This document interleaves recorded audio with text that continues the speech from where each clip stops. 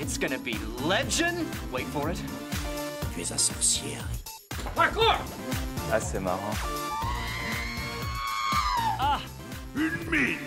Ok. Jerry. Chers auditeurs de Louise Radio, ici Valentin qui vous parle, et oui, comme tous les mardis, votre rendez-vous pop culture avec l'équipe du Make It Pop. On est ensemble jusque 20h, on est motivés plus que jamais, car la semaine passée, malheureusement, on voulait faire une spéciale Halloween, et on était dans le thème. Pourquoi ? Parce que notre studio était 100% maudit. Voilà, on n'a rien pu faire, on ne savait pas ce qui se passait. Bref, le fantôme de l'IAD est passé par là, je suppute, mais c'est réparé. Et à ma gauche, je vais présenter la team qui va vous accompagner tout ce début de soirée. Directement à ma gauche, nous avons l'homme avec... Je n'ai plus d'intro. Il se rappelle plus mon prénom surtout. C'est Maxime. Bonjour Maxime. Alors n'hésitez pas à suivre Vractu tous les jeudis de 19 à 20h également. Voilà, j'ai fait ma pub, c'est bon. Très je bien. peux partir maintenant. Écoutez, voilà, pas de soucis. Le jour où Vractu sera une meilleure émission que Make It Pop, tu pourras nous sonner. Il suffit de regarder le nombre de followers sur Insta. Ça ne veut rien et dire, le nombre de entendu. posts aussi. Ah, tu sais. Et le nombre de bots achetés sur internet. Voilà, sur c'est les ça. Bref, Tu sais, c'est souvent les comptes les plus douteux qui sont le plus suivis sur X. Bref, ensuite nous avons la semaine passée, je voulais dire, oh là là, si on faisait un biopic sur un jeu vidéo, on le prendrait comme Slenderman comme acteur principal. Bien entendu, le grand, le seul, l'unique, Félicien. Comment ça va ? Pire introduction que tu pourrais faire.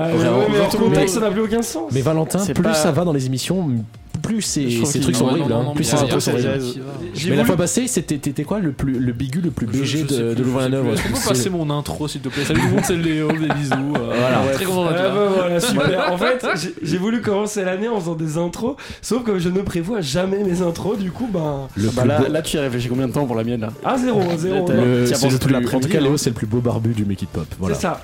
Non, bien sûr, je vais le présenter parce que quel serait le Make It Pop sans notre Léo National? Et oui, effectivement, c'est moi qui exprès ai saboté la radio parce qu'il ne pouvait pas être là la semaine passée et je ne pouvais pas imaginer une émission sans lui. C'est Léo. Comment ça va, Léo? Bah écoute, ça va très bien. Je suis quand même content d'avoir pu vous signaler que la radio était cassée la semaine dernière. Ah bah, heureusement. C'est vrai. En tant Heureusement que qu'auditeur t'étais là. attentif, bien sûr. Si vous avez de moindres soucis, n'hésitez pas à nous contacter sur les réseaux sociaux qu'on suit en direct de l'émission. C'est bien ça, sûr. effectivement. Voilà. Make It Voilà. Pop 104.8 sur Instagram, si je ne m'abuse. C'est ça. C'est ça.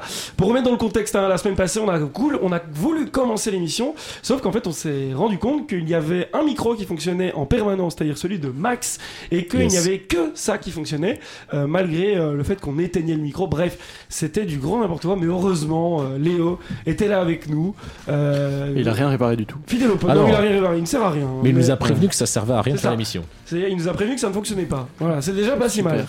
Au programme de cette semaine, du coup, on va faire une spéciale entre guillemets Halloween. Je vous ai préparé un petit jeu spécial Halloween. À Du peine coup, en retard.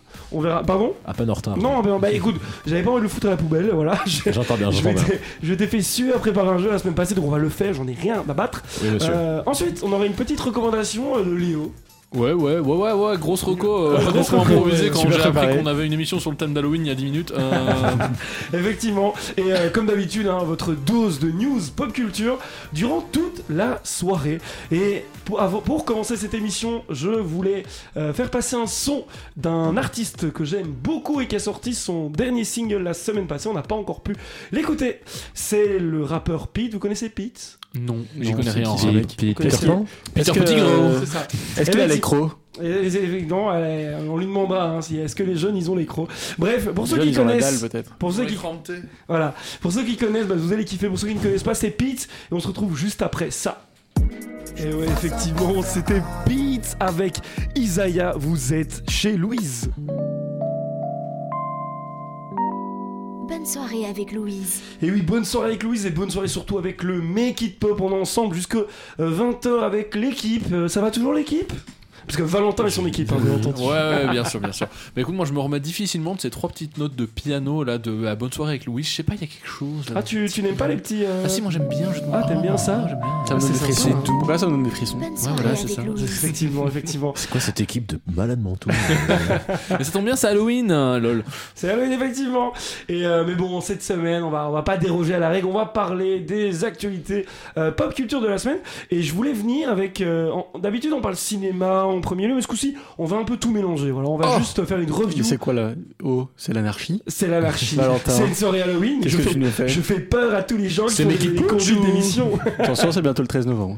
Effectivement. La prochaine fois, il va venir décoiffer, ça se passe comment, mon dieu? Ah non, c'est impossible. Non, ça même dans nos rêves les plus fous, ça n'arrivera pas. Tu vois, j'ai bégayé parce que même l'idée de voir lui Ça fait un frisson. décoiffer. Ce serait quelle terrifiant, horreur. ce serait Halloween. Du coup, je voulais. Est-ce que vous connaissez. Oh, putain, vraiment, vous connaissez les Beatles? Jamais entendu parler. C'est qui les Beatles? Eh ben, les Beatles, c'est dur. un groupe anglais et ils sont principalement vieux ou morts. Et en fait, sachez qu'il y a Cette définition des des Beatles. nouveaux morceaux du coup qui vont sortir des Beatles. Mais saviez-vous le pourquoi du comment? Ils ont sorti les hologrammes des Beatles, ça y est, c'est comme pour Michael Jackson Non. et Tupac. Non, c'est pas exactement Ils ça. vont faire en IA, non? C'est grâce aux intelligences artificielles génératives. Effectivement. Donc en fait, il y a des nouveaux morceaux des Beatles qui pourraient sortir grâce à l'IA sur le modèle de Now and Then, selon le réalisateur, donc Peter Jackson. Vous connaissez Peter Jackson, le Seigneur des Anneaux? Ouais. Eh bien, il a réalisé un documentaire sur les Beatles qui est sorti sur Apple TV. Eh bien, sachez que du coup, ils vont peut-être sortir carrément un album avec les. Il y a un tremblement de terre, hein. Un T-Rex rentre dans le studio. Ils vont sortir peut-être effectivement un album via toutes ces IA et via tous ces morceaux. Est-ce que ça vous les Beatles au final, est-ce que vous en avez quelque chose à faire? D'ailleurs, j'ai vu un truc, ils veulent faire un clip aussi avec Avec les du IA. deepfake et tout? Avec du deepfake, ouais. Ouais, Je sais vraiment pas comment me positionner en fait. Ok.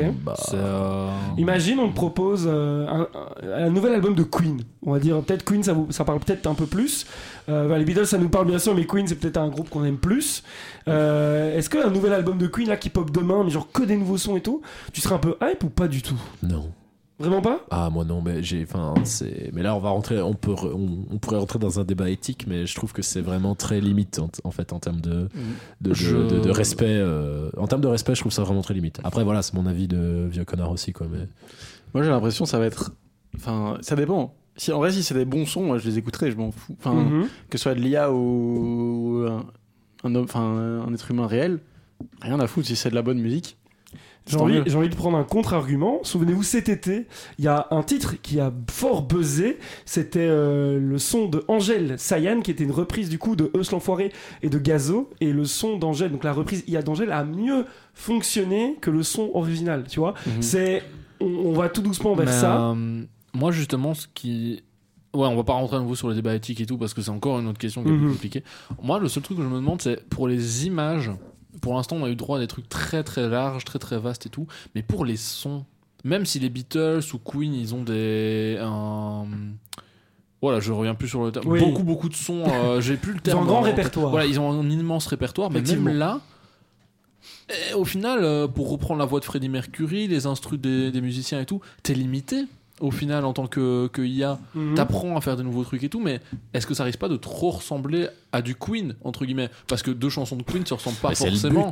Ouais, mais je veux dire, tu vas écouter, tu vas faire, ouais, mais ça ressemble trop à tel son ou tel son. Je sais pas. Peut-être que tu vas capter que c'est un genre de melting pot de plein de trucs. Ouais, c'est ça. Et... Ouais, Félicien? Mais en fait, pour l'instant, il va falloir quelqu'un qui chante vraiment cette chanson et qui va Ouais. En fait, il va falloir quelqu'un pour l'écrire, la composer, parce que l'IA, elle pourra jamais tout faire. Non. Par exemple, Ouais, Sayan, donc, au final, c'est juste l'IA, elle fait juste la voix d'Angèle. Ouais, c'est ça, mais parce qu'il y a une voix de base. Ouais, parce qu'elle. Mais c'est vrai qu'il y a beaucoup d'IA qui sont alimentés, notamment, donc il y a des gens, on demande à des imitateurs, ou en tout cas même pour les deepfakes, hein, souvent on demande à des gens, des sosies, et ensuite on met une deepfake par-dessus, mais on demande à quelqu'un, il faut quand même qu'il y ait quelqu'un qui chante dessus. Donc au final, ça sera pas 100% IA, quoi. Donc, C'est pas 100% IA. Moi, c'est ça que je pensais surtout, hein, si c'est au final pour que des gens fassent quand même du boulot derrière, qui soit juste pas crédité parce qu'on dit que c'est les Beatles. Bah alors là, éthiquement parlant, c'est de la merde. Voilà. Et j'aimerais bien passer à une news suivante qui fait un peu le pont. Hein. C'est-à-dire, les IA, c'est un peu quelque chose qui. Il y a eu pas mal d'actu sur les IA, de toute façon, depuis quelques semaines. Ça fait couler de l'encre. Et ça fait couler de l'encre. Est-ce que vous avez vu l'interview de Alexandre Astier dans Hot Ones? Ouais, j'en ai entendu parler. Alors, vous avez entendu parler. J'en ai entendu parler dans. J'ai regardé cet épisode de Twins. Je voulais en parler. Aussi, donc, cool. pour remettre dans le contexte, donc Alexandre Astier était invité par Ken Kojandi. C'était une émission qui est produite par Canal+ et Studio Bagel, s'appelle Hot Ones. Le principe de l'émission, c'est un principe à l'américaine. Volé aux Américains d'ailleurs. voler aux Américains. Ouais. C'est une interview où en fait l'interviewé et l'intervieweur prennent des sauces de plus en plus piquantes et au fur et à mesure, et voilà, apparemment le piquant aurait un effet un peu inhibitoire. Sérum de vérité. Voilà, c'est ça. Sérum de vérité. Relâche Ouais. des trucs. Vérita sérum. Et Alexandre Astier, du coup réalisateur notamment de Camelot, a eu des mots. En fait, il a parlé de l'IA et il a dit que par rapport aux auteurs en général, il a dit que les IA en fait ne remplaceraient jamais les bons auteurs, car il dit aussi, voilà, les IA permettront de remplacer un peu les pigistes du cinéma, c'est-à-dire ceux qui font un peu des scénarios de merde. Et sans le citer, il parlait notamment du Plus belle la vie ou ce genre de choses. Qu'est-ce que vous pensez de ce qu'il a dit, et est-ce que d'après vous, une IA pourra totalement écrire le prochain Seigneur des Anneaux d'ici 10 ans? Non. Non. Moi, j'irais pas jusque-là. Ouais. Enfin, voilà. Est-ce que tu aurais imaginé il y a 5 ans qu'une IA pourrait faire ce qu'elle a fait, ce qu'elle fait aujourd'hui? Parce que quand tu regardes l'évolution de l'IA, tu peux tout à fait te dire que pour moi, l'évolution est logique jusqu'ici. Tu vois, genre, j'ai l'impression que tout le monde est vachement étonné, mais en vrai, moi, je me dis, quand on regarde ce qui se faisait avant et ce qui se faisait maintenant, pour moi, c'est la suite logique des choses. Mais quand Alexandre Astier, il a dit, en fait, les bons auteurs, ils écrivent quelque chose qui vient du cœur, ils écrivent quelque chose pour exprimer ce que eux ressentent. Dès ce moment-là, si jamais le message est compris par les téléspectateurs, par le public, etc., qui regardent les films derrière écrits par des bons auteurs selon Alexandre Astier, du coup, encore une fois, ça ne peut qu'être différent d'une IA. Pour moi, une IA n'a pas encore pas encore du coup, évidemment. Dans 6 mois. Mais du coup, tu vois, tu dis dans 10 ans écrire le nouveau Seigneur des Anneaux, je me dis c'est plutôt que ça encore. Moi, je dirais plus tard. Ah oui. Moi, je dirais plus tard ça parce va que tellement vite. Ouais, mais je sais pas, c'est des films, une IA qui écrit des films déjà maintenant, c'est tout à fait possible, mais pour moi c'est encore trop tôt pour dire ouais non, un blockbuster de ouf malade mental. Félicien? Non, je suis d'accord avec toi, Max, par rapport à ça. Et pour l'instant, en tout cas dans l'état actuel de la technologie, non, ça va pas écrire des films comme Le Seigneur des Anneaux ou des meilleurs films. Mais même, tu vois, pour revenir à ce que Alexandre Astier a dit, les grands auteurs, ça va bloquer un peu la situation des grands auteurs et dire eux c'est des bons, mais les petits qui commencent à percer, personne va jamais plus les voir. Ah ça oui. À cause de l'arrivée de l'IA justement. Ça c'est certain. C'est un peu le risque.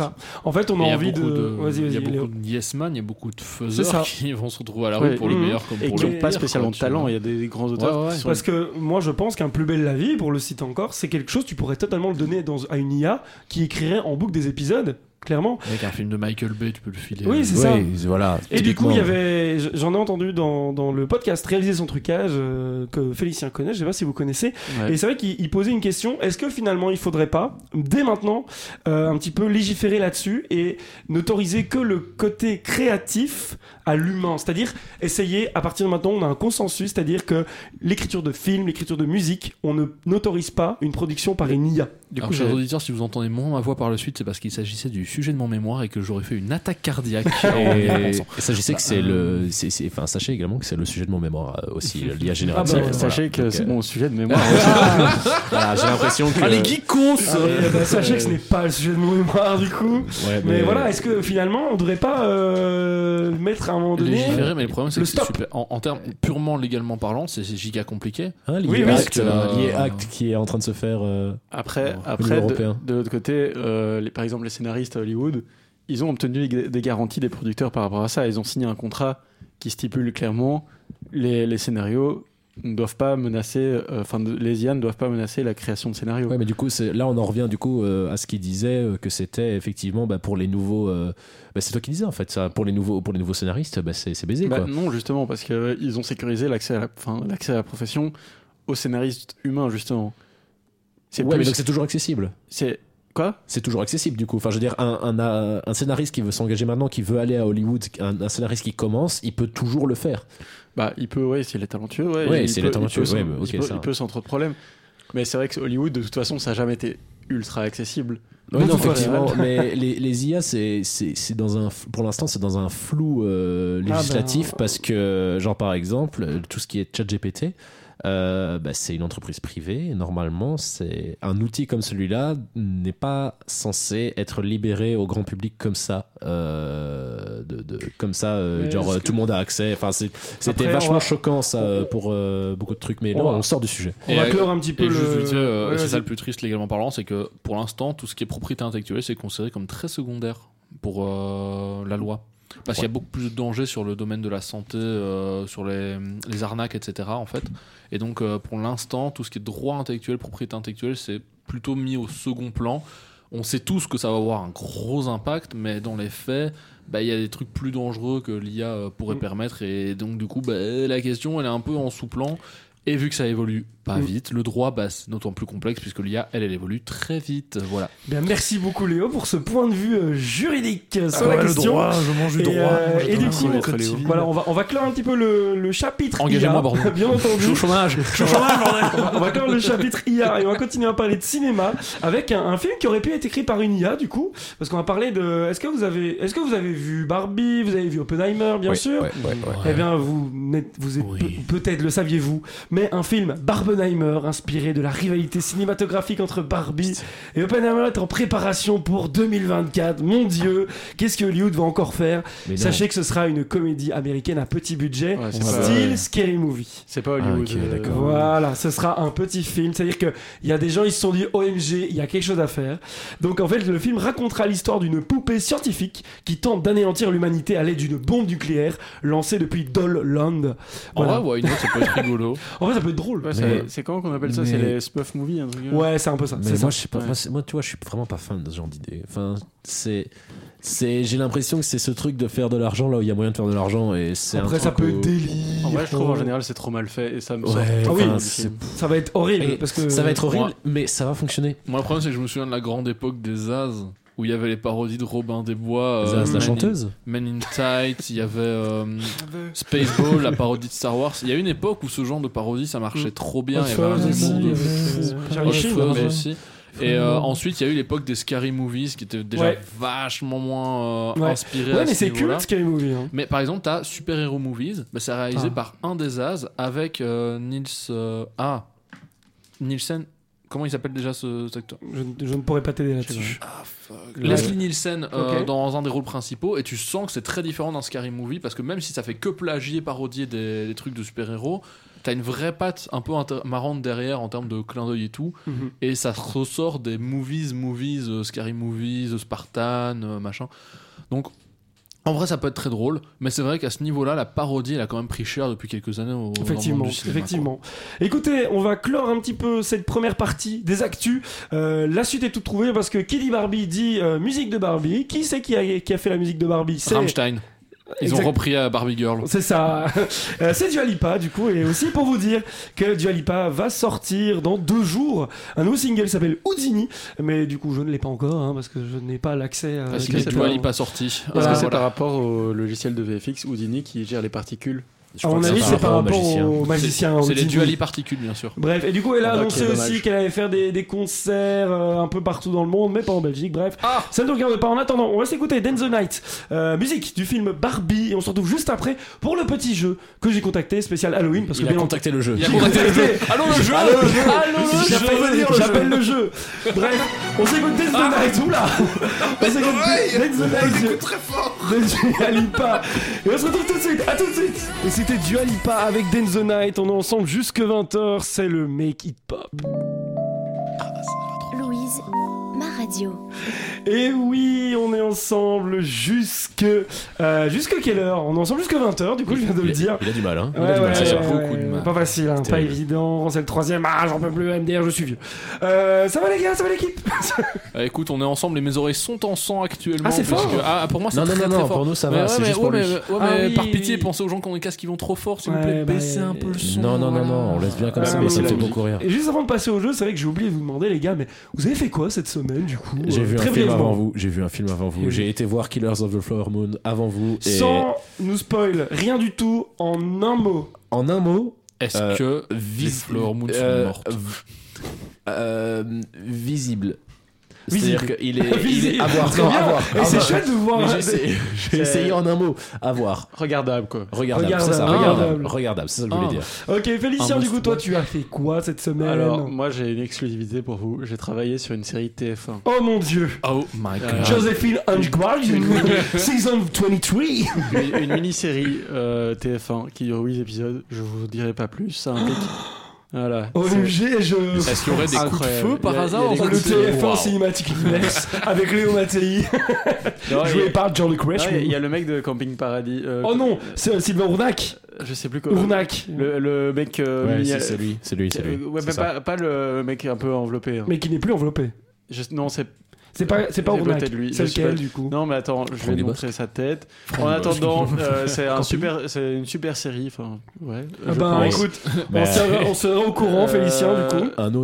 Une autre œuvre cinématographique sur laquelle il aura son nom dans le générique. Mais tu as commencé une série aussi, J'ai apparemment. commencé une série, La chute de la maison Usher. Voilà, 3 semaines après tout le monde. Voilà. Oui, bah écoute, tu l'as regardé toi? Non, mais. Bah voilà. Mais moi, j'en parle pas. Après tout le monde, toi, Mais non, mais j'ai commencé le premier épisode, vraiment cool. Et puis voilà quoi. Non, c'est Arnaud Ducret le mec. Arnaud Ducret. C'est lui. Ah non, c'est pas du tout Camping Paradis. Non, je pensais. C'est nos chers voisins ou un Ah truc oui, non, comme ça, effectivement, rien à voir. Du coup, on est très loin du camping paradis. C'est vraiment pas du tout. Léo, du coup, il y a pardon. Pierre-François Martin Laval aussi. Ah bah oui. Tu vois, c'est qui? Alors Pierre-François. Si, c'est Pef dans Pef, les Robin des Bois. Bah voilà. Si, c'est celui qui joue dans Ah, d'accord, ok. C'est celui qui joue dans tout. Oui, ok, d'accord. Dans le Spirou, je crois qu'il joue dans le Spirou. Et donc Léo, tu as fait un truc aussi? Oui. J'ai fini Elden Ring. Oh mon dieu, Elden Ring. Ah mon dieu. Et en vrai, je comprends. Non, alors déjà, masterclass, absolu, clairement. Jouez-y par pitié si vous avez la machine qui peut faire tourner les trucs. Ouais, si vous avez la machine. En vrai, je comprends beaucoup de gens qui étaient en mode je l'ai fini, j'ai juste envie d'y retourner. Alors que franchement, ça m'a épuisé ce jeu au final. Et pourtant, au bout de 3 jours, je me suis vraiment fait. En vrai, ça me manque de pas y jouer là, tu vois. Donc c'est très marrant. Mais ouais, à part. T'avais déjà fait un Souls avant ou pas du tout? Non, c'est mon premier Souls-like. Je peux imaginer que les gens disent que c'est le plus simple des Souls. Je peux aussi imaginer pourquoi ils disent que Malenia c'était le boss le plus difficile de tous les Souls confondus parce que c'est un enfer. Mais moi je sais juste que MV l'a one shot. Il a one shot Malenia. Oui. Il l'a one shot et tout le monde le détestait pour ça. Voilà. Alors pour me remettre dans le contexte, pour ceux qui ne connaissent pas, bref, donc Elden Ring est un jeu qui est fait par c'est From Software qui a l'habitude de faire des jeux très difficiles. Voilà. C'est ça. Et là en vrai, pour le coup, le jeu est très accessible. Genre, si tu prends ton temps et que tu vas checker des tutos sur YouTube, si t'es vraiment en galère, tu peux vraiment finir par battre Elden Ring. T'es pas obligé de faire les boss optionnels et tout. Il y a moyen de courir. Elden Ring, c'est un boss. Il y a Elden Ring dans le jeu. Il y a l'Elden Beast. L'Elden Ring, c'est un. Parce que moi, j'ai regardé la série One Piece, j'attends toujours que One Piece arrive. Hein, mais bref. Bah, moi aussi, mon pote, et ça fait 20 ans que je la suis. Donc, Est-ce que c'est en rapport avec le Seigneur des Anneaux? Non, il y a une ref à Game of Thrones, parce que c'est George R. R. Martin qui est au scénario. C'est vrai. Mais il y a une ref à Berserk aussi, pour les vrais fans du manga. Oui. Anecdote, vous saviez qu'il y avait plein de refs à Game of Thrones dans The Witcher 3. Voilà. Oui, c'est vrai. Notamment une scène avec Tyrion quand il est dans la prison. Exactement. À The Vale. Oui, voilà, je donne l'info comme ça. J'avais la ref. Et donc, du coup, voilà, blablabla. Elden Ring, c'est trop cool. Juste, petite note un peu décevante. Le tout dernier boss, on va même dire la phase 2 finalement, pas ouf. En vrai, un peu décevant. Pas ouf le dernier boss. Mais écoutez, merci beaucoup. Moi, personnellement, j'ai recommencé Baldur's Gate. Ça y est, la drogue est revenue dans mon corps. C'est fini, on l'aura plus. Et j'ai commencé Bodies sur Netflix, c'est très sympa. C'est l'histoire d'un corps qui est retrouvé dans la même rue, dans la même ville, du coup à Londres, mais à 4 périodes de l'histoire différentes. Et du coup, c'est un peu à la Dark en fait. C'est un peu un délire à la Dark. Et c'est une mini-série, c'est-à-dire qu'il y a 8 épisodes et puis c'est tout. Voilà, donc il y a dans les années 1800, dans les années 40, actuellement, et dans le futur. Voilà, c'est très très chouette. J'ai vu les 3 premiers épisodes, c'est très très cool. Voilà, je vous conseille sur Netflix, c'est Bodies. T'avais pas dit que c'était un peu décevant au début? Ben oui, j'ai commencé, ça me décevait un peu, et au final, quand ça se met en route, il y a des embranchements de scénarios qui font que c'est vraiment pas mal. Et voilà, j'ai été médisant. Il y a quelqu'un qui change pas d'avis. Ça y est, le cast du live action officiel de Avatar vient de sortir. Si jamais le dernier Avatar, le dernier métro. Ça fait un moment. Tout le cast. Ah ouais. Oui, si. Bref, moi j'arrive avec un petit jeu. Ça vous voulez jouer ou pas? Oui, moi je veux jouer. On va jouer. Ah, attention, générique. Ça. Ouais, on va jouer tous ensemble. Ouais. Non, c'était pas Interville. C'est Interville. Parce qu'on va jouer au juste prix. Alors aujourd'hui, il va faire au juste prix d'Halloween. Il va faire beau en Provence. De quoi? Il va faire mauvais au nord du Sio sans Vremeuse. Ce n'est toujours pas la Attention à l'anticyclone. Et oui, non, on va jouer au juste prix, mais on va jouer à n'importe quel juste prix. Et le numéro complémentaire est le 14. Car donc la semaine passée, c'était encore des vannes? c'était censé être une émission spéciale Halloween. Et du coup, moi personnellement... Nouveau bilan dans la bande de Gaza. Personnellement, je ne suis pas un grand fan des films d'horreur. Et moi, ce qui me fait toujours rire quand on entend parler des films d'horreur, c'est que ce sont des suites à rallonge et à rallonge et à rallonge. Déjà, petit tour de table. Est-ce qu'on a des fans de films d'horreur ici? Absolument pas. Absolument pas. Très peu. De temps en temps. Middle buff, ok, très bien. Ben moi, j'aime pas trop ça, mais du coup, il y a des suites à rallonge et à rallonge et à rallonge. Et du coup, je vais vous donner une série de films d'horreur. Donc voilà, on va partir sur le premier exemple, qui est la série de films Halloween. Halloween, est-ce que ça vous dit quelque chose? Oui, quand même. Oui. J'adore le thème de Halloween. C'était la semaine passée, non? Je l'ai normalement, mais je sais pas où il est. Parce qu'en fait, je suis en train... Ah oui, je l'ai. C'est ça? Oui, c'est ouais, exactement c'est ça. Du coup, voilà. Et du coup, vous allez devoir deviner. Donc, Halloween, tout le monde connaît. Combien y a-t-il eu de films de la série Halloween? Et ce sera le plus proche qui marquera le point. 8. Maxime, 8 Halloween. 18. 18 Halloween. Il est chiant parce que je voulais dire 8 aussi par principe, mais je veux dire 7, mais je serais parti sur 7, combien tu as dit, Fel? 18, combien tu as dit? 8. Et c'est Maxime qui est le plus proche car il y a 12 films de la saga Merde. Halloween. Il y a Halloween, Halloween 2, Halloween 3, Saison of the Witch, Halloween 4, Halloween 5, The Revenge of Michael Myers, Halloween The Curse of Michael Myers, Halloween Résurrection, Halloween Remake, Halloween 2 Remake, Halloween 3 Remake et Halloween Kids. Je pense qu'il y a un rapport avec Michael Myers. Ça fait beaucoup de remakes. Voilà. C'est Call of Duty ou... Comme je vous l'ai dit, les sagas de C'est films Resident d'horreur, Evil plutôt pour le c'est coup, du mais- grand n'importe quoi. Et on va passer à la suite. Si je vous mets cette musique, est-ce que ça vous dit quelque chose? Le silence des agneaux. Non, c'était pas le Silence des agneaux. So. Non, c'était pas Non, ça. c'est pas ça. On va parler de Vendredi 13. Ah. Alors d'après vous, combien de films Vendredi 13, donc avec Jason, hein, bien entendu? 13. Jason Combien- Statham. Jason Momoa. J'en ai cherché un. Moi aussi, hein, j'en ai un, mais à part Jason, les Argonautes, j'en ai pas. Du coup, combien y a-t-il, on va commencer par Léo, combien y a-t-il de films dans la série Vendredi 13? Obligé de dire 13. Obligé de dire 13, effectivement. Tu dis 13. Félicien. Sachez que si vous faites un tout pile, c'est x2. Oh. 16. Attention, je vais pas gagner. J'ai déjà 16. un point, moi. 16. Et Moi, je dis 10. tu dis 10, et c'est Léo qui marque le point, car il y a 12 Vendredi Mais il y a 13. tout le temps 12 en fait. Ouais, C'est il y a une Alors, il y a code. Vendredi Putain, je vais le 13, faire à chaque Vendredi 13 partie 2, Vendredi 13 partie 3, Vendredi 13 le chapitre final, Vendredi 13, Force est de constater que c'était pas le final. Vendredi 13, un nouveau commencement, Vendredi 13 partie 6, la vie de Jason, Vendredi 13 partie 7, un nouveau sang, Vendredi 13 partie 8, Jason prend Manhattan, Jason va en enfer, le vendredi final, Jason 10, Jason versus Freddy et Jason... et vendredi 13 remake. Voilà. J'avais vraiment l'intention d'entendre des titres de BD Martine. Ouais, c'est ça. Martine va à la plage. Je suis. Martine va en Je suis enfer. fou. C'est bien. Les vendredis 13 où c'est parti tellement en couille qu'à un moment t'as genre Jason qui est ressuscité de sa cryogénie Oui, non, dans mais- l'espace oui, avec non, mais c'est la ça. mécanique et tout. C'est-à-dire que souvent dans les sagas de films d'horreur, ils repompent, et du coup ça n'a plus aucun sens. C'est vraiment, en fait, dans leur tête, c'était, oh, allez, on va faire le chapitre final. Deux Attends, fois. attends, mais ça fait de l'argent, viens, on continue. C'est Ouais, ça. mais souvent ce qui se passe avec le réal original, il en avait marre, il avait envie Voilà. de mettre fin au truc et que les producteurs ont fait hey, Non mais on a la vraiment, mais licence. c'est clairement ça. T'as les réals originaux qui veulent tuer leur série Ouais. parce qu'ils veulent pas qu'on du coup chie littéralement sur leur licence. Donc sachez que Vendredi 13, ça date de 1980 et le dernier Vendredi 13 sorti en 2009. Voilà. Et il y a un Vendredi 13 qui est prévu bien entendu. Hein. Du coup, 1-1-0. Effectivement, Yes. un point pour Max, un point pour Léo, 0 point pour Félicien. Si je vous mets cette musique, à quoi ça vous fait penser? Est-ce que ça vous fait penser à quelque chose, hein? C'est pas toujours très facile, pas toujours très iconique. Les thèmes, vous l'avez pas? Terminator. Non. c'est pas ça. On C'est parle pas de la ça. saga Scream. Ah. Scream bien entendu, on C'est a pas- tous... C'est pas la musique la plus connue de Scream ça. Écoute, Non. j'ai fait mon mieux.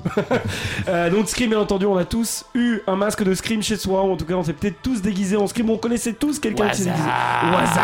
Effectivement, on parlait de Scream Movies juste avant. Donc juste pour indice, le premier Scream est sorti en 96 et je vais commencer par Félicien. Combien y a-t-il de films Scream? 9. 9 pour Félicien, Max. Alors, si je ne dis pas de conneries, le dernier, c'est celui qui est sorti avec Jenna Ortega, et je pense qu'il y en a 6. 6. Félicien, Léo, pardon. Super, génial. Bah écoute, j'avais envie de dire 12 pour le LOL parce que c'était 2 fois la réponse, mais 8. Et non, le point va à Max car il y a 5 films Scream. Donc, et eux, c'est pas des originaux. Scream 1, Scream 2, Scream 3, Scream 4 et Scream Remake. Ah non, attention. Il y avait de l'originalité, je te rappelle que Scream 4, c'est Scre 4M. Oui, c'est vrai, c'est Scre 4M. Comme Fant 4 Celtic là. C'est comme Too Fast and Too Furious aussi. C'est vrai, c'est Scre 4M. Effectivement. Bien joué. Ça, du c'est coup, mon humour, ça. Max qui prend le deuxième point. On va passer à là, par contre, là c'est très très connu.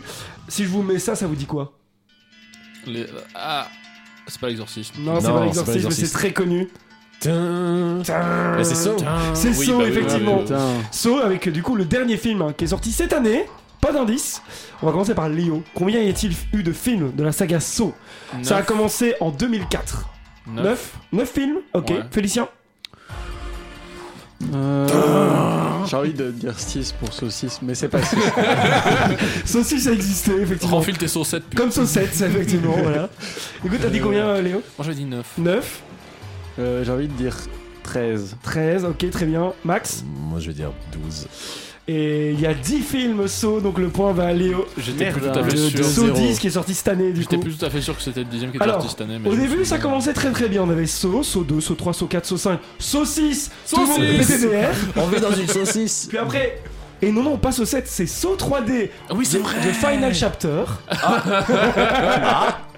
Et ensuite, il y a un genre de remake Jigsaw, puis Spiral from the Book of Saw, et du coup Saw 10 qui est sorti. Ils ont revenu à Saw, ils ont dû Ah ouais, revenir la de sa vache, mère. j'ai vraiment abandonné. Voilà, quoi. Saw 2000, donc est sorti en 2023, donc le film est toujours disponible au cinéma, le saviez-vous. Il est aussi en VOD, si vous voulez le télécharger. Voilà, vous pouvez totalement le faire si vous le voulez. Donc Saw, le point va à Léo, donc on est à 2 points pour Léo, 2 points pour Max. On va passer à une saga. zéro pour On Félicien. rappelle qu'on n'est pas du tout oui. film d'horreur avant cette histoire. Et je déteste, j'en ai jamais vu de film Pas du d'horreur tout de ma mon vie. nom. Mais moi, je retiens rien. Donc, Sauf voilà. l'exorciste. Je regarde juste des films pliques. On va passer à une prochaine saga très très connue. La musique, vous la reconnaîtrez pas, c'est Paranormal Activity, série qui a commencé en 2007, notamment un des films les plus rentables de l'histoire. Je peux Et commencer surtout, on est cette moins fois-ci, cher. vu que je suis le moins. Ouais, j'avoue. Félicien va commencer. J'avoue. Donc film le plus rentable de l'histoire, pourquoi? Parce que le film n'a quasi pas coûté un seul copec et a rapporté des millions. Félicien, combien y a-t-il de films Paranormal Activity? Je vais dire 6. 6, ok, très bien. On va à Maxime. Je vais dire 7. 7 pour Max et Léo. Et bah je veux dire oui. Nous avons un tout pile, et le tout pile, il est pour Max. Ouais, Et oui. merde. Max, il prend les 2 points ici. J'hésitais entre 6 et 7. 4. Ah, t'aurais dû- En vrai, je me souviens qu'il y en avait 6. Donc, J'étais pas sûr au-delà. c'est de ça. ça. J'ai été voir le 5 au ciné. On a Paranormal Activity 1, 2, 3, 4. Puis ensuite, on a The Marked Ones, The Ghost of Dimension et Next of Kin. Ils ont pas eu le même succès après. Hein. Non, après non. le 1. Là, on va parler. que c'est grâce à moi. On va parler d'une série qui est surtout connue pour ses jeux vidéo, mais qui peut être plus ou moins Resident considérée- Evil. Resident Evil. Ah putain, ça je sais, ça je sais. Les films avec Mila Jovovich. Je peux commencer du coup. Les J'ai films- vu la vidéo du GTG. J'ai vu la vidéo du GG, j'ai vu la vidéo du GG. Vu que tu as 4 points, Max, c'est Léo qui. Non, c'est Moi qui Félicien. commence, je suis à 0. Ouais, c'est Félicien. Félicien qui commence vu qu'il a 0. Félicien, moi Max. Je vais encore dire au hasard, hein, c'est les films. Film Resident Evil. Premier film sorti en 2002. J'ai vu la vidéo du JDG. Moi aussi. Mais il a pas forcément tous fait. Mais. Ah ouais.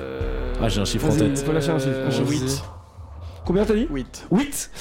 Léo, du coup Attends, j'ai un giga doute. Parce que je sais plus si c'est une série ou un film qui est sorti cette année ou qui Moi, doit sortir. Moi j'ai 7. 7, Ah très bien. frérot, moi j'aurais dit 5 moi. Et non, c'est un tout pile pour Léo qui revient et qui Il y a recolle à 6 films avec 4-4. Mila Jovovich et le Eh remake. oui, c'est pourri, ça. putain, Le dernier ok. est sorti l'année passée, Ouais. c'est Bienvenue à Raccoon City. Ouais. Ah, mais Effectivement, ouais. Et effectivement. avec des titres qui sont très cool aussi, Alors là, il me les semble. gars, on va sur du cultissime. Resident. Si je vous mets ça, bien Ça, entendu. c'est l'exorciste. Là, c'est du cultissime, c'est Oui, tout de suite l'exorciste. à l'exorciste. On enchaîne très très vite, on commence par Fel. Combien y a-t-il eu de films de la saga L'Exorciste? Quoi, il y en a eu T'as plusieurs. le premier, c'est Oui. quand le premier Ouais, Le premier, c'est en 73. Euh, Le premier, c'est 73. Et il y a un Exorciste qui est sorti en 2023. Sachez-le. Mais what, quoi? Pour moi, c'était un film en one shot. Je savais Non, même non, pas il si y a c'était eu une série. plusieurs films. Ouais, il y a plusieurs. Et il y a beaucoup Last de Exorcist, sagas d'horreur qui sont Ah non, mais font attends, film, est-ce hein. que tu comptes des trucs genre l'exorcisme d'Emily Rose et des trucs du style ou... Tous les trucs exorcistes. Ah putain, Tous. je savais pas que c'était des suites. Tous. Genre en mode même, tu comptes les. Par exemple, le dernier en date, L'Exorciste Dévotion. Les sorti en Warren, tu 2023. comptes aussi Non, ça c'était Conjuring, ça. Ah ouais, mais bon. Il y en a 23. C'est aussi de l'exorcisme, ça. Oui, non, vraiment la saga L'Exorciste. 8 aussi. 8, 70. ok. 73 Léo, le premier. Léo, 73 le On n'est pas à premier. égalité avec Maxime là Si vous maintenant êtes Si, là, on est mais égalité, je là. décide que c'est toi. Bah écoute, en vrai, je vais la jouer low et je vais dire 5. 5, très bien. Ah, moi j'ai envie de dire 6 du coup. C'est un tout pile pour Max. C'est Putain, oui, il y a très fort, 6 très films fort. Exorciste. Je suis nul à chier. L'Exorciste 2, l'Exorciste 3, l'Exorciste The Beginning, puis Dominion, de Prequel of the Exorcist et l'Exorciste Dévotion. Et l'Exorciste 1 est le seul film d'horreur que j'ai vu de ma vie. Voilà. Ok. Je ne l'ai pas vu, mais apparemment c'est super perturbant. J'ai détesté. Alors, Voilà, j'avais 17 ans, j'ai fait des cauchemars après. on va partir sur une autre saga, une saga plus récente, mais vraiment top, je trouve, en termes de films d'horreur. On part sur The Conjuring. Alors, d'après vous, Ah, combien oula. y a-t-il eu de films The 83. Je peux Conjuring. commencer encore une fois. Félicien va commencer. Bien sûr, on rappelle, 6 points pour Max, 4 points pour Léo. On compte les Annabelle. Oui. Alors, tout ce qui est la nonne et tout le bordel, ça compte. Ah, Ah, tout ça c'est dans The Conjuring. Oui, c'est je dans savais le pas, Conjuring je savais Cinematic Universe. Ok. Euh, Du coup, il y en a une pelletée. Premier Conjuring, les dossiers Warren, sorti en 2011. Non, je dis une bêtise. Si, 2011. J'ai pas la date. Moi je vais dire 7. 7, ok, très bien. Léo, du C'est coup. marrant, c'est aussi ce que j'aurais dit. Du coup, T'as 4 points. 8. 8. Si c'était une adaptation belge, ce serait les dossiers Warem. Voilà, petite blague. Ah la belle à Warem.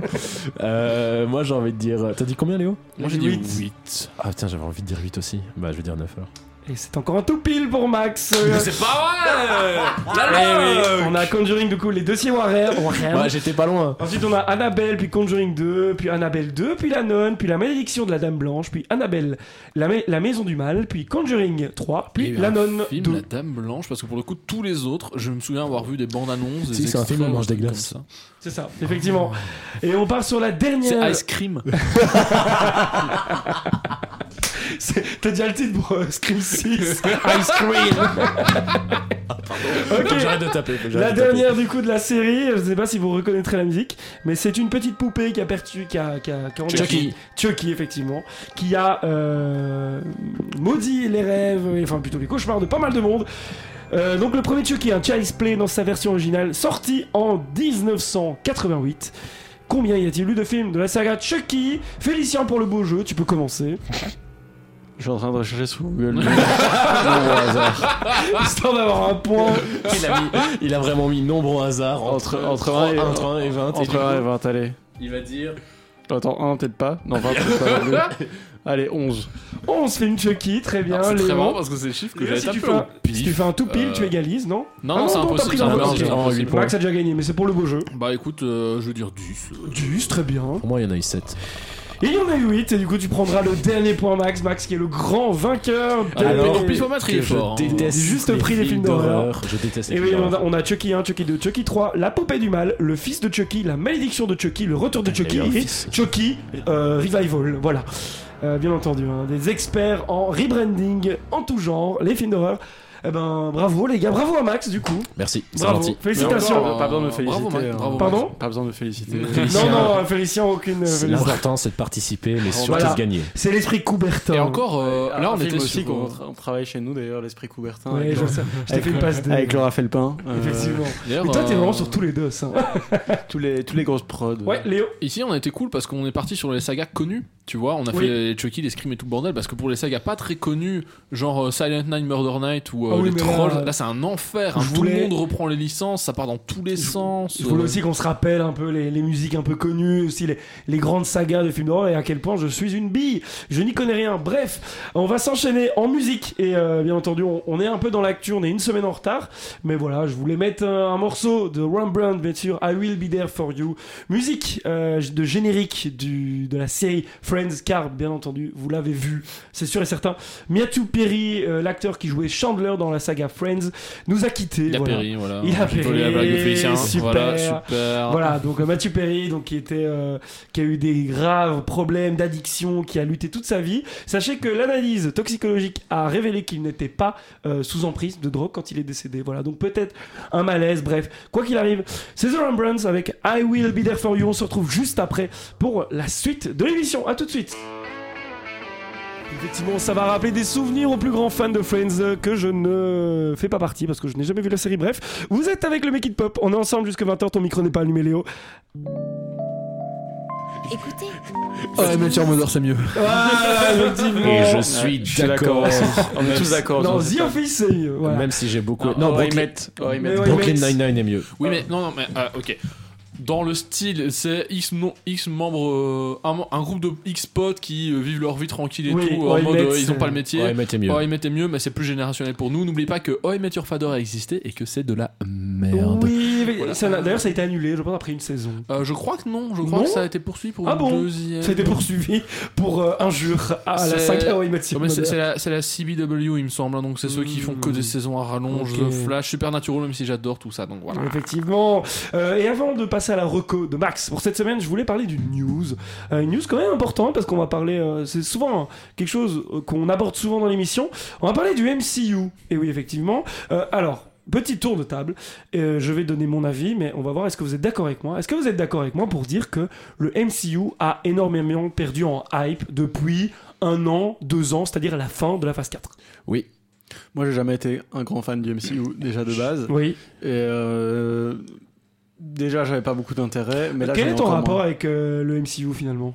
Est-ce que t'as déjà vu des films ? C'est-à-dire, on a un rapport de amour-haine. Non, mais est-ce que t'as vu des films du MCU ou t'en as vu vraiment pic-poc Non, 2-3 j'en ai vu en vrai quand même pas mal.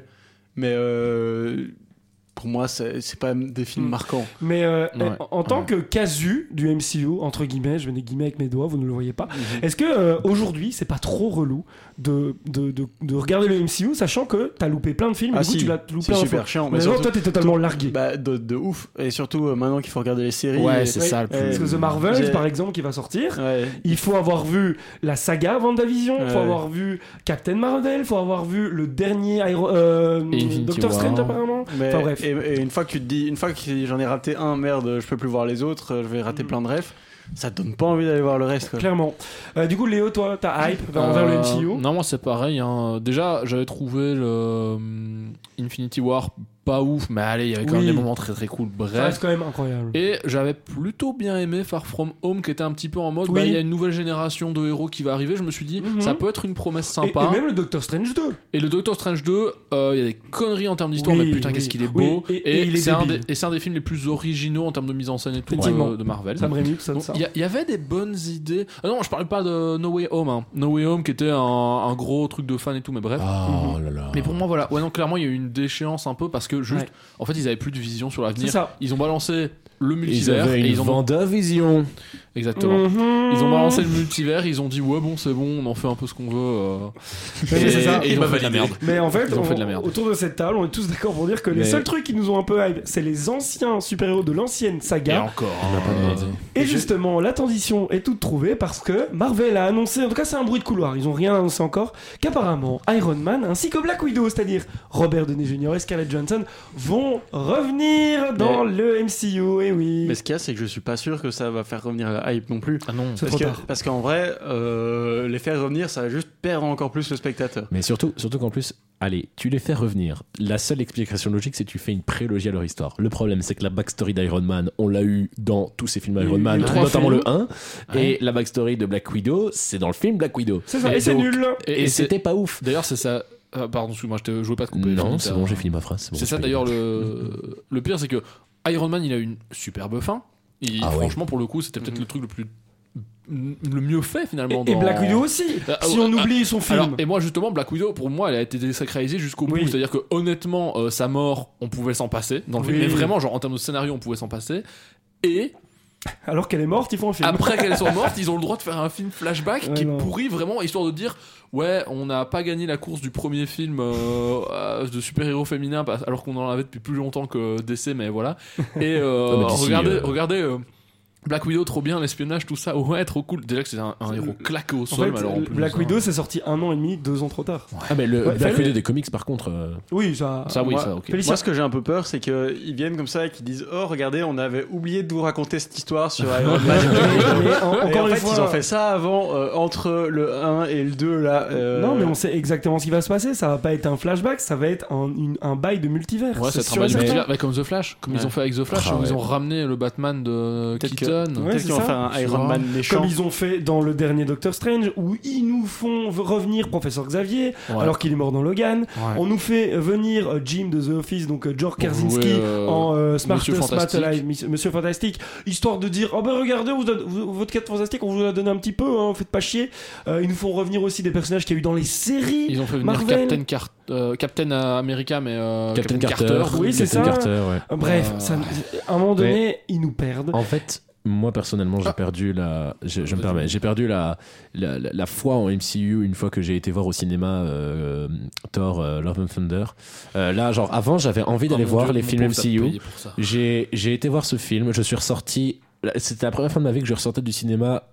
Déçu de ce que j'avais vu, et c'était un film MCU, et depuis en fait les films MCU je me remets à jour en mode je dois regarder quelque chose parce que j'ai envie de regarder quelque chose, et c'est ça, sauf la série Loki j'aime encore bien personnellement, mais voilà. La saison 2 n'est pas encore sortie. Si, hein. Si, la saison 2, le elle quatrième est épisode est sorti vendredi, d'accord. enfin Quand c'est tous les vendredis, Ok, d'accord. donc Mais, c'est Moi voilà. j'ai bien aimé Loki. Loki, je kiffe encore. Mais le problème, c'est qu'en fait, je me dis, je vais suivre les histoires d'un personnage dont je me contrefous de son univers à partir de maintenant. Mais moi je regarde Loki parce que Tom Hiddleston en fait, surtout. Excusez-moi, oui. D'un coup, oui, pardon, excusez-moi. On a eu une intrusion dans le Oui, on a eu une studio. intrusion dans le pardon. studio. Je sais pas. Je ne sais pas, quelqu'un qui voulait rentrer dans le studio. Bref, du coup, oui. Et voilà, du coup, je voulais juste parler un tout petit peu de cette parenthèse, pardon, excusez-moi. Mais voilà, parce que j'y pense, les séries, tout ça. On oublie aussi souvent qu'il y avait les séries avant, tu sais, avant que Disney reprenne Oui, le bail et qu'ils oui. disent, voilà, les séries qui se Jessica passaient sur le côté, ça Jones, c'était sympa, Jessica Jones, Luke Defenders et tout. Cage. Mais quand t'as parlé de Doctor Strange, je me suis rappelé d'un autre truc.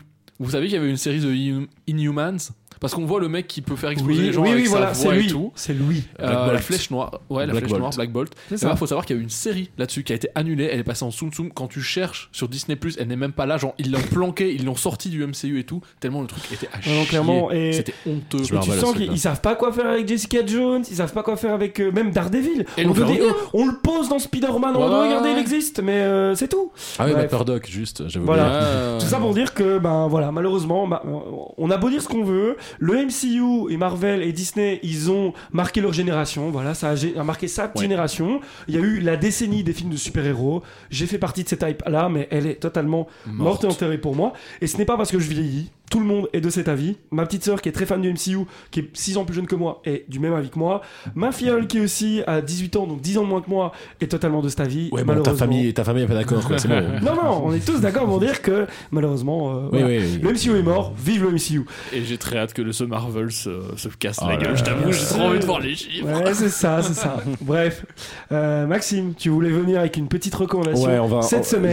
Je fais ça très vite fait. Alors, Non, t'inquiète, Donc, tu as 5 minutes. j'ai 5 minutes. Alors écoutez, moi je parle en profane des films d'horreur, c'est-à-dire que les 2 films d'horreur que j'ai vus, ce sont 2 films dans lesquels on m'a piégé à regarder. Mais littéralement, je fais une petite dédicace à Victor Benoît et Jacob qui m'ont tous les 3 piégé 2 fois pour regarder des films d'horreur. Et donc là, je vais vous parler de The Visit, qui est un film plus thriller qu'horreur. Ça me dit un truc. Hein. The Visit, un film sorti en 2015, réalisé par Mr. Night Shyamalan, pardon. Ah, c'est pour ça que j'en ai entendu parler. Alors, donc, je vais vous lire peut-être juste le synopsis. Mr. Night, vous dites pas M. Night. C'est M. Night Shyamalan. M. en fait, Night Shyamalan. Oh, ça va, je vous C'est parce que emmerde. c'est pas Mister. Mister, j'ai lu M, j'ai dit Mister. Après s'être brouillé avec ses parents, voilà 15 ans, leur état a coupé les ponts et ne les a plus revus. Grâce à Internet, ces derniers retrouvent la trace de leur fille, Internet. devenue mère de 2 enfants, et demandent à accueillir leurs petits-enfants pendant une semaine dans leur ferme en Pennsylvanie. Leur état accepte. Becca et son frère Tyler arrivent donc dans la maison d'enfance de leur mère, une grande demeure perdue dans la campagne. Du coup, là, ça n'annonce rien en termes d'horreur, mais c'est en fait le synopsis est là et il est vraiment là et ça décrit vraiment bien le film. Je sais pas si vous avez voulu le regarder, c'est un film qui a Je l'ai 8 pas ans vu. déjà. C'est très bien parce qu'en fait toute l'horreur s'inscrit dans quelque chose qui peut complètement exister. Il y a rien de paranormal, il y a rien enfin c'est vraiment de l'extrême de ce qui peut exister, mais c'est vraiment basé sur des maladies mentales, si je ne dis pas de bêtises, sur des problèmes mentaux Il n'y a, qui existent pas de réellement. fantôme, il n'y a pas Il d'esprit. n'y a pas de fantôme, il n'y a pas d'esprit, c'est vraiment du réel. marrant. Enfin, c'est vraiment basé sur du réel qui Marrant pourrait pour un exister. Shyamalan. Alors, de ce que je me rappelle, hein, parce que ça fait longtemps que je l'ai vu ce film, mais pour moi c'était ça, et c'était vraiment un film, pas un film screamer, c'était vraiment un film frisson froid dans le dos, quoi, tu vois. Ok. Vraiment, c'était ça. Parce que tu te dis, mais putain, il y a peut-être vraiment des gens qui sont. Où leur problème, c'est ça, et ils ont ça, et c'est horrible. Voilà. Du coup, ouais, c'est vraiment. Enfin, j'ai détesté les films d'horreur, du coup, j'ai été très impressionné par ce film. Ton petit conseil, quoi. Je conseille, si jamais vous voulez vous faire un film d'horreur et que vous n'aimez pas trop les fantômes, etc., bah, n'hésitez pas à aller regarder ça. Franchement, moi, en profane de films d'horreur, j'ai beaucoup aimé. Très bien. Du coup, c'est The Visit, réalisé par Night Shyamalan, film sorti en 2015. Du coup, tu sais s'il est dispo sur une plateforme ou tu n'en as aucune idée? Je n'ai pas la moindre idée. Je dirais sur Amazon US, Apple TV, Google Play, Amazon Vidéo BE et RakutenTV.be. Je suis sur la page Letterboxd du film. Bref, tout ça pour dire, très vite fait, il nous reste 2 minutes. Est-ce que vous pouvez juste drop un nom d'un film que vous pourriez conseiller pour une soirée film d'horreur? Juste comme ça, drop. Moi personnellement, je vous laisse réfléchir. J'en ai un qui est très très intéressant. À la base, je voulais dire It Follows, mais je dirais La cabane dans les bois. Je n'en dis pas plus. J'ai déjà vu. C'est sympa. En vrai, On t'a pas demandé. En vrai, en termes pas horreur à nouveau, parce que moi, pareil, Oui, je suis pas bon, très une film d'horreur, mais soirée, plus thriller bien prenant et tout. Seven. Seven, bien entendu. Cultissime, bien sûr. Mais si vous ne l'avez pas vu, regardez-le, c'est fou. Ouais. Shining. Shining. Shining. Très bien. Vous n'êtes pas les originaux. Vous, un petit film pas très connu, c'est Shining. Mais Vous non, connaissez Citizen Kane? Non mais tu sais, en vrai, on passe beaucoup parfois à côté des classiques, C'est vrai. pour une raison X ou Y. Il y en a tellement, en fait. C'est Il y en a ça. tellement que En fait, finalement, à un moment donné, quand tu commences à te mater tous les classiques, ça te vient dans la tronche, tu te dis, mais il y en a trop. Un peu moins connu, Ok. peut-être, Héréditaire. Héréditaire. Attends, je l'ai vu? Oui. C'est avec, Non, je l'ai pas vu. C'est avec la petite fille avec son bec de lièvre là, et Oui, qui oui, devient oui. chelou. Je vois c'est quoi, effectivement. Mais écoutez, en tout cas, les gars, merci beaucoup pour cette émission.